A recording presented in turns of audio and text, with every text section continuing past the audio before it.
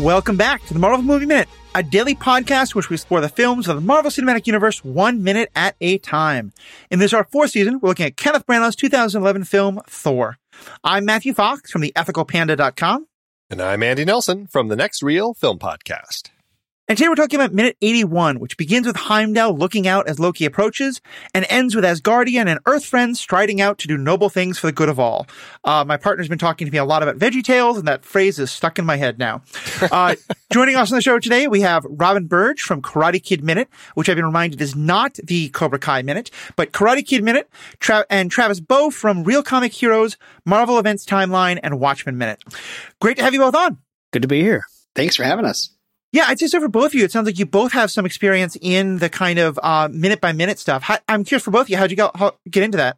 Robin, go ahead. I started listening to shows like Star Wars Minute, and then started seeing the broader universe. I, of course, got into Marvel Movie Minute, and was just kind of inspired. I've been podcasting for probably like 14 years, on and off here and there, and it seemed like a challenge. Like, can I do this? It's almost like a run, training for a 5K or something.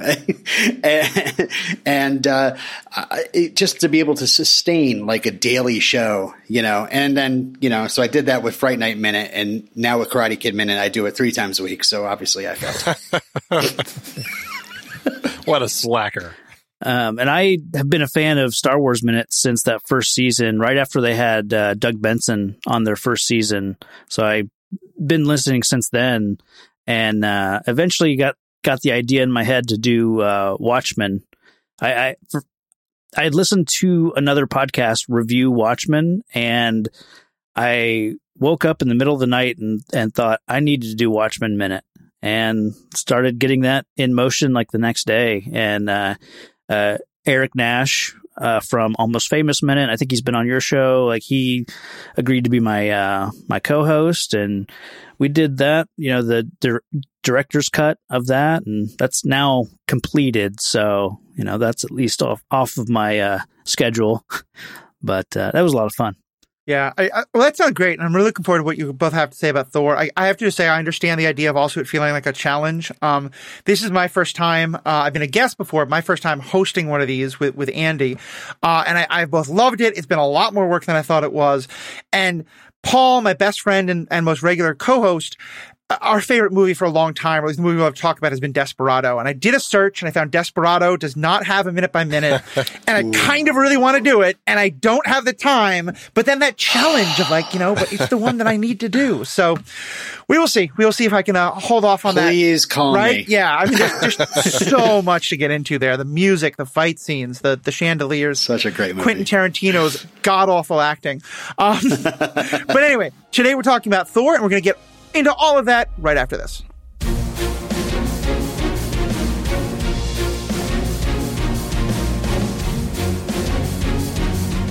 Lots of mayhem this week with the battle with the Destroyer. If you want to jump in on the conversation with us about all of the juicy stuff going on this week, we would love to have you. We have a growing group of Marvel fans in our Discord community. We'd love to have you be there as well. Just go to truestory.fm/Marvel Movie Minute and click on the Discord link. It's that easy.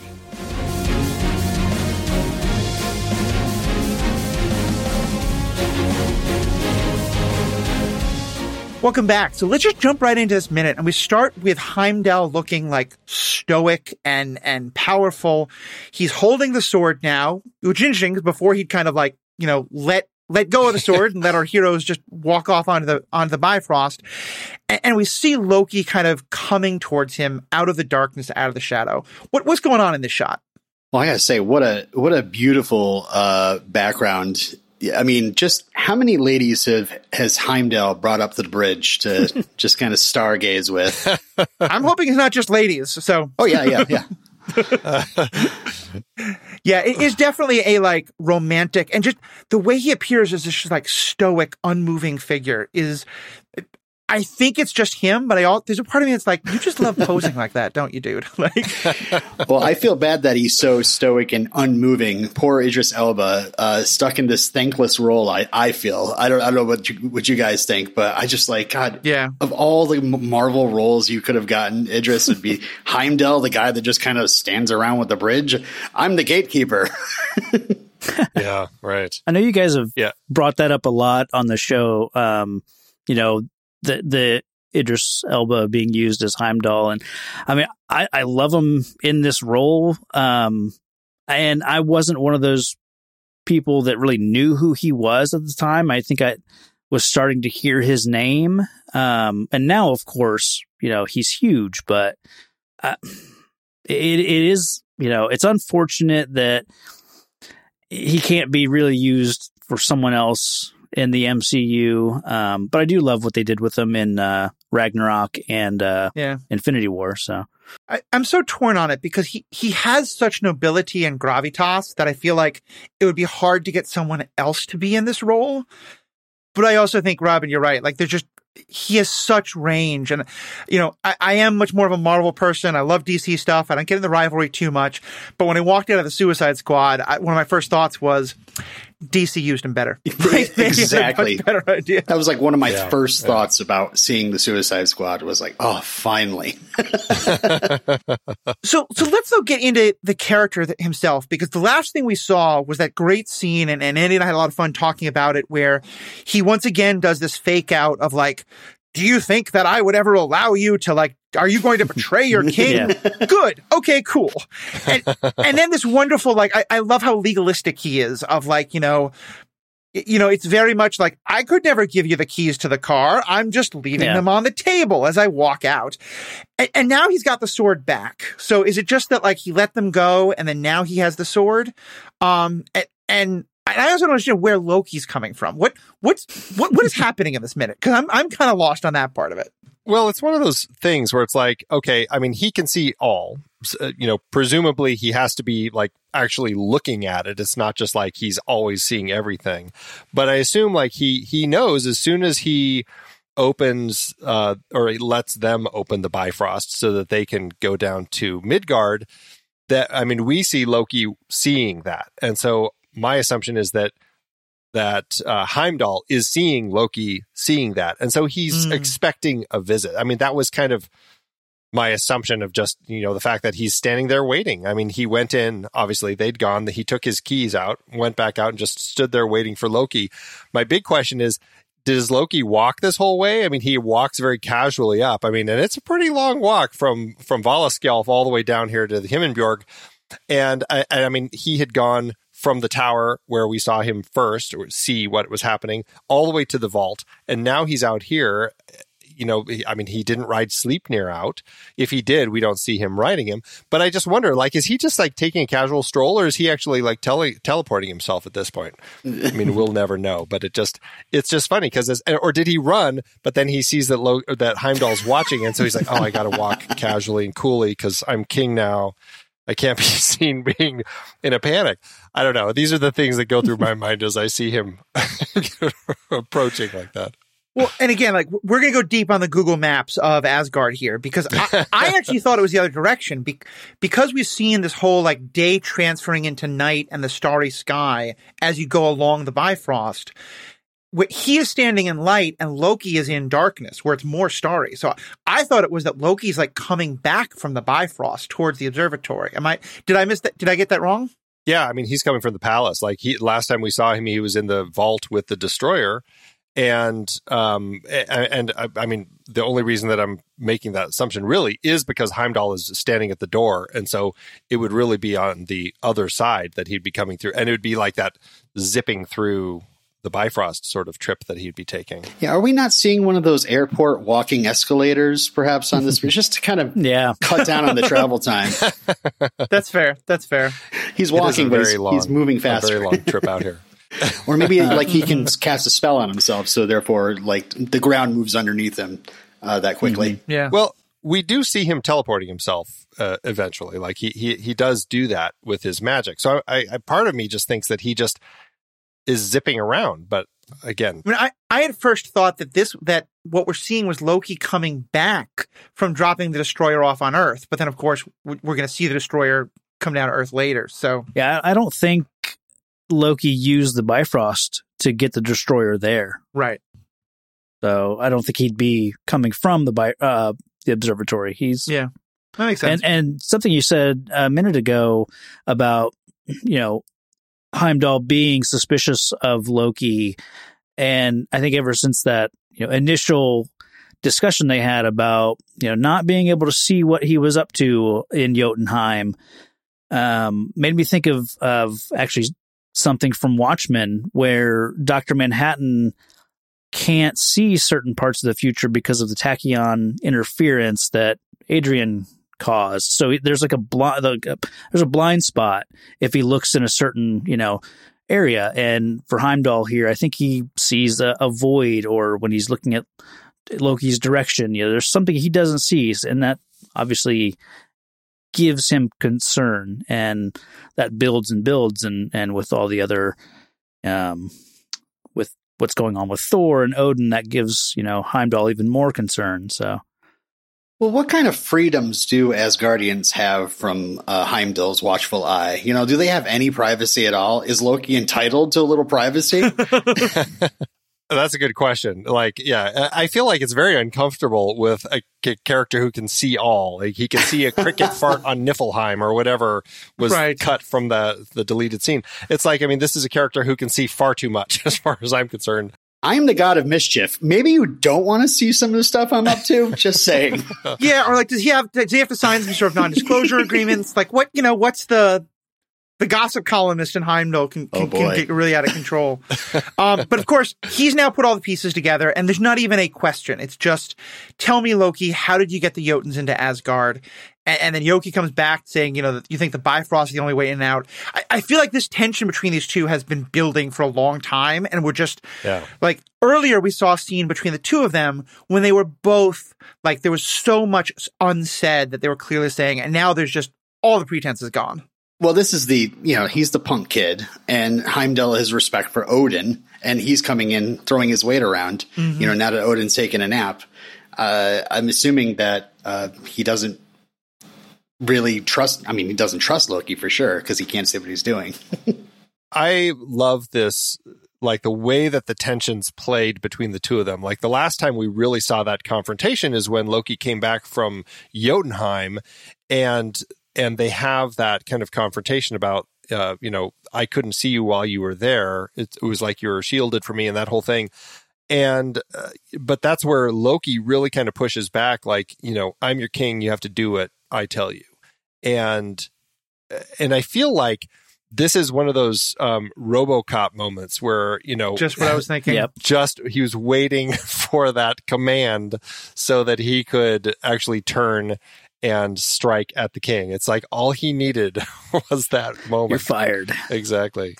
For those who don't have a photogenic memory of B movies from the 1980s, my memory is that in RoboCop, one of his directives is he's not allowed to harm people from the corporation that made him. Mm-hmm. So when someone fires the person we found as the real enemy, he's like, "Thank you," and just blows the guy away. And that's essentially what happens here, because Loki says, you're fired. You're not even a citizen anymore. It's he really takes it far. He's like, you're relieved of your duties and you're no longer a citizen. Wow, okay. You're out. And I love that where Heimdall goes to that, because Heimdall's first reaction then is, well, good. Heimdall strikes me as such an interesting character he wants to obey the letter of the law, even though he is violating the spirit of it wildly. And I'm curious if any of you know more from the comic books. I'm not sure. Is it because he personally won't choose to break the law, the letter of the law, or is it more of the kind of like the RoboCop thing, the nature of who he is and the role he plays? He's physically incapable of breaking the actual letter of the law, even though he can bend it as much as possible. Yeah, I don't think he's programmed. I think he has free will. Mm-hmm. I just think he has such respect for the position that perhaps he's like, well, now that you freed me of this position, now I can do what my conscience is telling me to do. Right. It's a lot like the Dora Milaje in Black Panther, where they respect the title of the king so much, or you know, and even though they see someone who may not be the best suited, you know, for that role, but they're honor bound to, you know. Right. Yeah, I think it's a good comparison. I wish that I had more experience with Heimdall in the comics. Like, I haven't read enough Thor comics to really get a sense of how far they go exploring the Heimdall character. That would be actually interesting. I'd love to kind of dig a little deeper on that to find out, like, is that a character where they actually go into more depth with at any point to give us a little more sense of who he is? Because, I mean, in the initial comics, I mean, he essentially is, I mean, exactly kind of what he seems, just a gatekeeper who stands there in the comics, it's just on the edge of the rainbow and letting people go by or not go by. And that's really all he did. And so I don't know. I'd love to know if they did kind of expand that more. Yeah. What's his private life like? You know, does he have an apartment in the back? Does he, you know, is he there all the time? You know? Is this like the lighthouse where he kind of starts going a little crazy, Yeah. you know? Yeah. It's like, don't hurt the birds. I mean, in some ways, it's one of the interesting things we have here, because in the mythology, he is just like the figure who stands there all the time. But in the, you know, in the same way that, like, you know, you read Greek mythology, and if Apollo is pulling the chariot of the sun across the sky every day, how does he have time to seduce all the people he seduces? Like, it doesn't, you know, the myths often don't, they're not treating them like real people the way we are in this. And so it's kind of fun seeing how they try to translate that. I do think it's great that he then goes straight. It's not okay, I don't have to obey you anymore, so I'm going to walk away and figure it out. It's just, cool, I'm going to attack right now. And I'm not a fight scene, and I want to hear your thoughts on, like, his move to that, but I also just got to say, and I wonder if anyone else picked up on this, I'm not a fight scene person, I'm not a martial artist, I may be missing things, but he wants to get a surprise attack in against the god of surprise and mischief.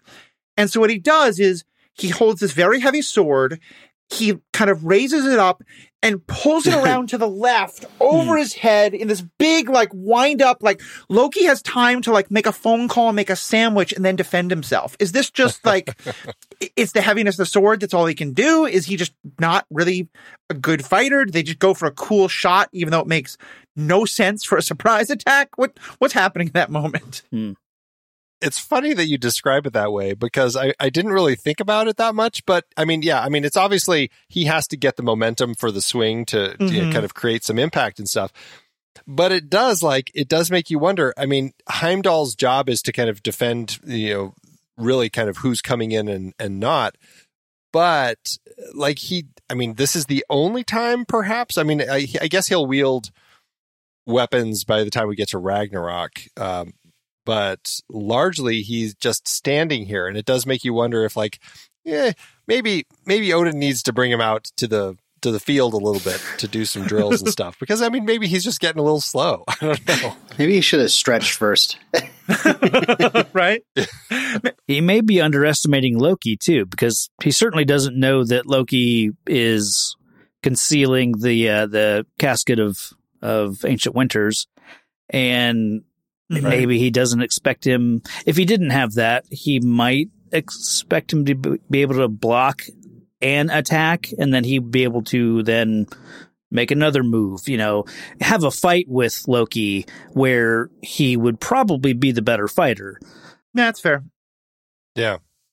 Well, I mean, clearly, I mean, he does get a swing in, you know, I mean, if Loki wasn't so fast with his magic, I think that there would have been a better chance of him actually hitting. I mean, his swing, I mean, what you see in his face, I mean, even if he is going a little slow and everything, I mean, he certainly has a lot of strength and fight in him, because, I mean, even as he's freezing, I mean, he gets the sword like within inches of Loki's neck. So, I mean, he still is pushing through it. Yeah.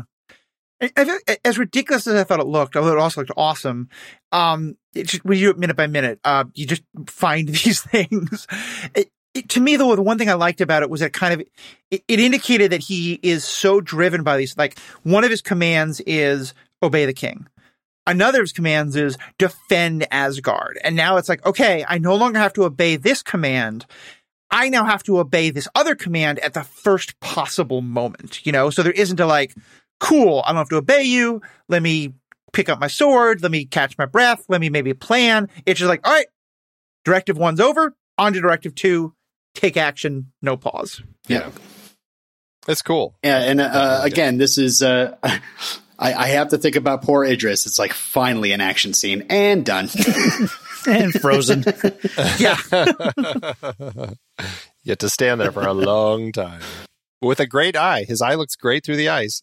Yeah, that was the other thing. I'd love to see more of a shock of Heimdall discovering that Loki he's a frost giant, right? Like that's I'm not sure why he's not as big as the other ones, but is he a runt? He's just a runt, yeah. Yeah. That's we've talked about that a lot. It's like, yeah, they say he's a runt. In What If, he should have been smaller than, in the comics, he was given up because he was small. Oh. So. Yeah. Right. Interesting. Yeah, That's but good. those contacts that Idris is wearing aren't doing much for his ability to kind of express more too in that giant helmet, So there's no indication of. I mean, I think that's why they do that close up on the eye to show some sort of shock, like or utter surprise that this just happened. Yeah. Yeah, and like it should be such a good shot because he's the watcher. He sees everything, and if you were, he acts wonderfully with his eyes. He also has gorgeous brown eyes, so it's like a crime on many levels here. And I feel like if the shot had been that his eye is watching and like moving, and that's the last thing that gets frozen, like that's so effective. Instead, we just get this utter nothing of like a golden contact lens that is looking through the ice. Like, yeah, maybe they should have saved his head for the last thing to be frozen so he could still be yelling or screaming or emoting. And and speaking of that, like, what do you guys think of the icing over effect? I kind of feel like it's one of those effects that has never really been done great. And even here, like, this is to me Batman and Robin level, like freezing over people. Like it's I don't know that you can really do much better. It's fine, but I don't know that it's great. And as a power, as an effect, like, I don't know. What do you guys think? Of the elemental effects that we're going to be talking about this week, we've got ice, we've got fire, we've got clouds and swirly smoke. This is probably my favorite.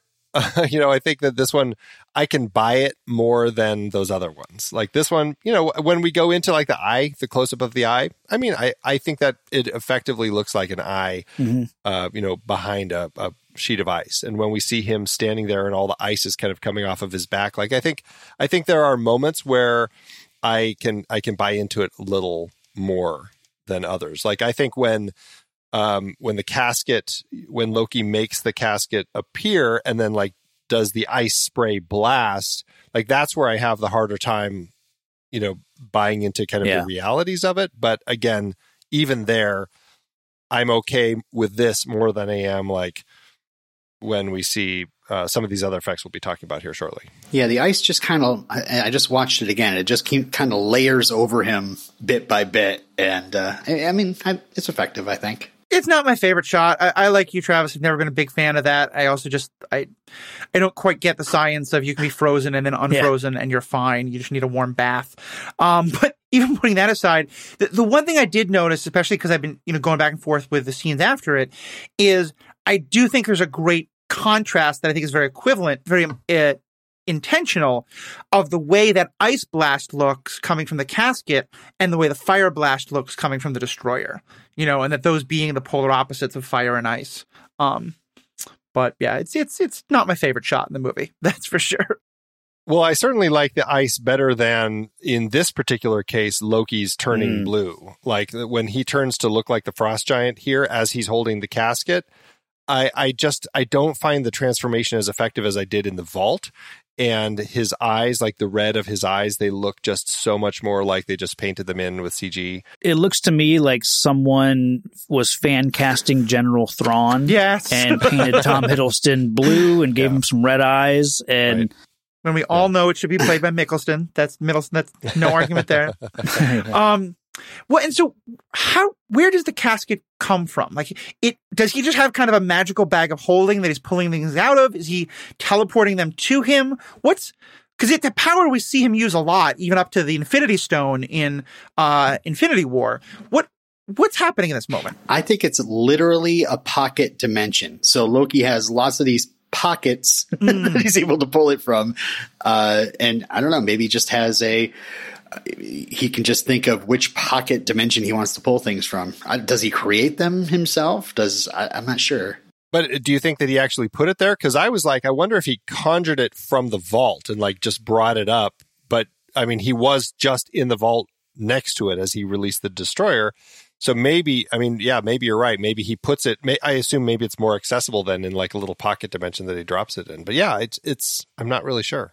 Frigga taught him well. You know, she's a witch, and she taught him all of his like magic, you know, all these skills and the sleight of hand and all that stuff. And yeah, I think I like the idea that he conjured it from the vault, but I had always assumed that he just has, you know, wherever he goes, he has a magic bag of holding that kind of stays with him. You know, he'll use it with, I mean, his costume and armor, the staff that he shows up in Avengers with, he changes the size of it. Countless knives. Yeah, a lot of knives.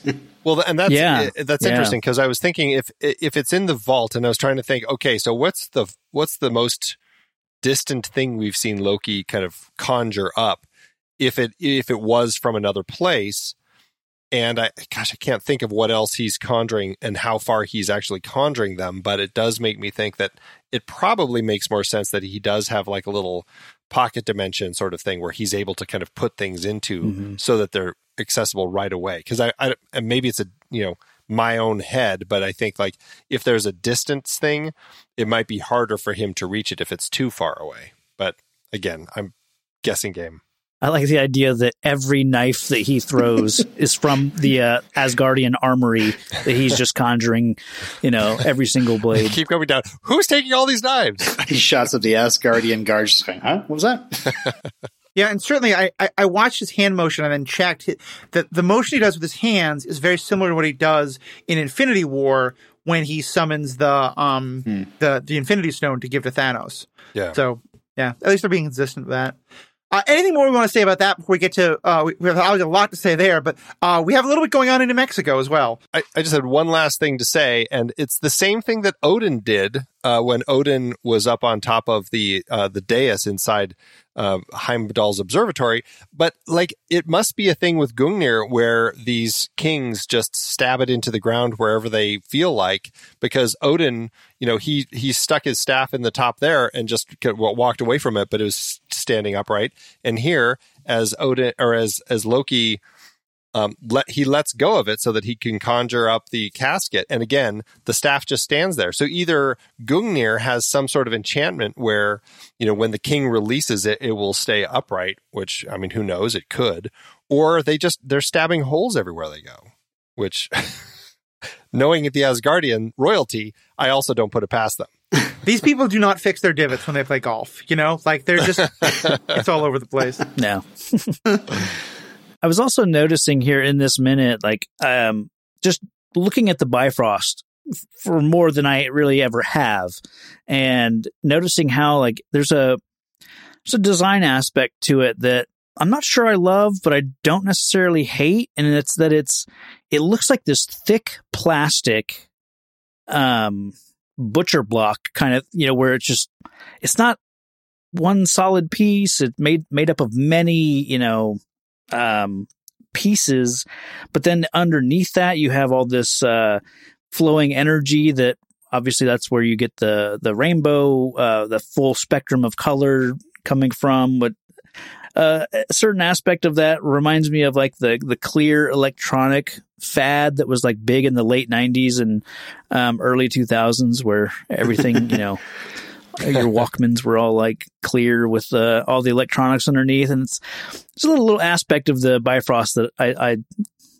thought of in that way this time, and now I don't know. Yeah, I I don't know. I'm a fan of it. I love the look of it. I thought they came up with a really interesting way to kind of depict the rainbow bridge. So we didn't have to have just a magical rainbow that they're all standing on. I was like, it's actually kind of clever, and I love that lighting design inside. It is like and like at that same era, I feel like there were dance clubs that did the same thing where they had like that plexiglass dance floors with all the lights underneath were dancing or flashing around as you were dancing on it. So it was the same thing. It was like the style that was in for a while. It's kind of funny. Yeah. So let's cut back to New Mexico, and we have Coulson kneeling by the circle that we saw and we talked about last week was left by the Sif and the Warriors 3 arriving. As I'm watching this, I realized something. Did S.H.I.E.L.D. ever find the circle where Thor arrived that started everything that with Jane and Eric finding that? Because I'm starting to think that they may never have found that. Is that your all understanding? Yeah. It may have blown away by the time because they would have been concentrating on Mjolnir. And as we saw Jane and crew drive away after picking up Thor, right? Then you see Mjolnir, the comet kind of landing, and it looked a good distance away. So yeah, they may have never been in that particular area for where Thor arrived. Well, it makes me wonder what it is, because I feel like, as memory serves, when Jane, at the time of that atmospheric disturbance, which thus far has been the most dramatic atmospheric disturbance anytime the Bifrost has brought anybody down here on Earth. That was an intense, like tornado practically. But they were like, quick before it gets blown away. And so, yeah, it does make me think that it's almost like a compression or something in the Earth itself that can get blown away. Like it's not like a perma mark or anything. Yeah, like the force the force of the Bifrost, like it impacted the sand or the ground or whatever, and then it's a crop circle. Yeah, maybe they were all Bifrost landings. Maybe that's what it was. Mm. And so here we do see again how intelligent, I think, and how much Coulson's noticing thing. Because the first thing he asks is he wants someone like a linguistics expert. I guess is that because he's seeing like the runes and he's understanding that this is probably some kind of runic language or something like that. I think so. It looks like symbols. Looks like I'm curious. Did S.H.I.E.L.D. bring a linguistics person? Are they in New Mexico? Are they at the Mjolnir crater waiting? Are they on a helicarrier 300 miles away? Like, what does that entail when he says, get someone from linguistics down here? Yeah, that's an interesting question because it does make you wonder, like, are there a bunch of them? Like, do they have linguistic experts? Like, as always, somebody who goes out on the team, there's always going to be a linguistics expert who's one of them. Or is it like one specific person who they have to now fly in? But that's a good question. Yeah. And just looking at, the impression here, it looks like a fun maze to solve, but I'm not, that was my question. I was like, what is the linguistics person going to get from this? It looks like a fingerprint. That's fair. That's funny because when he says linguistics expert, I'm like, well, I don't see it as so much like these are a language. It's not like the Aztec calendar where you can kind of read around the edges or anything. Yeah. But, that's an interesting thing. Like, what is it about it that makes him think linguistics? Maybe he means more like a symbologist. Like maybe they're symbols, or I don't know. Yeah, runic linguistic. I think runes is considered something a linguist would study, but it's a little different. Well, yeah, because it has kind of like that Celtic pattern feel to it. Yeah. And certainly to me, what it also kind of emphasizes is I don't think that he has a specific, like, this will teach us this thing. It's that the kind of scientific aspect of S.H.I.E.L.D. at least is you follow every possible lead as far as you can. There's never this may not lead somewhere, so let's not bother. Yeah, right. And so we get a kind of fun shot where we see that there's the two techs all in white. Everyone else is basically a man in black. All the cars are black. I mean, it's very like secret government agent tropes. And then we see that great scene of the storm still swirling. I was trying to figure out what was happening there because we didn't see that sort of after Thor arrived. Is that because Heimdall's now off the job? Is that because someone else is coming? We may get an answer to that later in the week. But just kind of curious, like, what's your thought in this moment? Yeah, I just think there's something coming. There's something coming, and they have to be prepared for it. Yeah. There is actually a great shot that I think should be in Phil Coulson's like rap video, which is like shooting from underneath him as he looks up. Yeah. Right. The crotch eye view. Yeah, it's an interesting shot that they chose to go with there. I'm like, okay, that's laying on the ground, staring up at his crotch as he looks up. Yeah. And then of course we get, all of the people, now that they're all together, the Warriors 3, Sif, and our Earth heroes, the Earthlings 3, all coming out to sort of stare up. Well, we don't even know that they're going to stare up, but they're all just kind of marching out with determination. And then our minute ends. So a lot there to talk about next time. But before we kind of wrap up, any last comments or questions any of you all wanted to ask about this minute? There just a couple last things. Just to the point we were just talking about as far as effects, the swirling cloud effect here, this is one of those things that I feel is a lot worse looking than the ice. Like as we watch this thing swirling around, I'm like, yeah, 2010, 2011 effects. It's like, okay, I'll buy it, I guess, but it's not my favorite. Just the only comment really from this minute that I have, it's just a comment that they really just dropped the whole Loki as a frost giant aspect of the character after this. They never really took that anywhere. They certainly do in the comics. Like there's a point where he's like king of Jotunheim. And that would have been an interesting thing. I mean, it's still, well, I guess it can't now, but maybe on the TV show, but who knows what they could do with it. But it'd be interesting to see if they did more with that at any point. Yeah. I remember when I watched the Loki TV show, that was something I was thinking about, was that as he's going through all of this incredible, like, who am I? What am I? Self-exploration, he's keeping his spell up. The idea of shifting back into his natural form, so to speak, Frost Giant is just never explored, which is disappointing. But, we're going to get season 2, so who knows? All right, well, I think that's a good place to wrap up. So for Travis and Robin, both of you, fans who are hearing you for the first time, want to know more about where they can find you, what's the first thing they should check out? Travis, for you. Check out Real Comic Heroes. It's my longer running podcast where we review comic book movies in release order. Definitely worth checking out. And for yourself, Robin?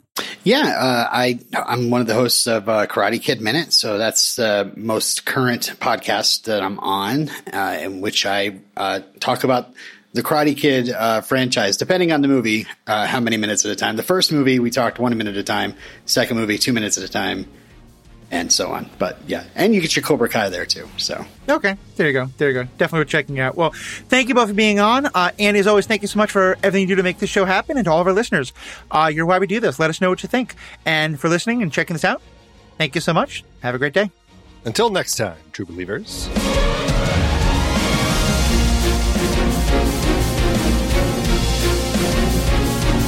Marvel Movie Minute is a production of True Story FM, engineering by Andy Nelson. This season's music is One Last Ride by Martin Puringer. Find the show at truestory.fm, and if your podcast app allows ratings and reviews, consider doing that for this show.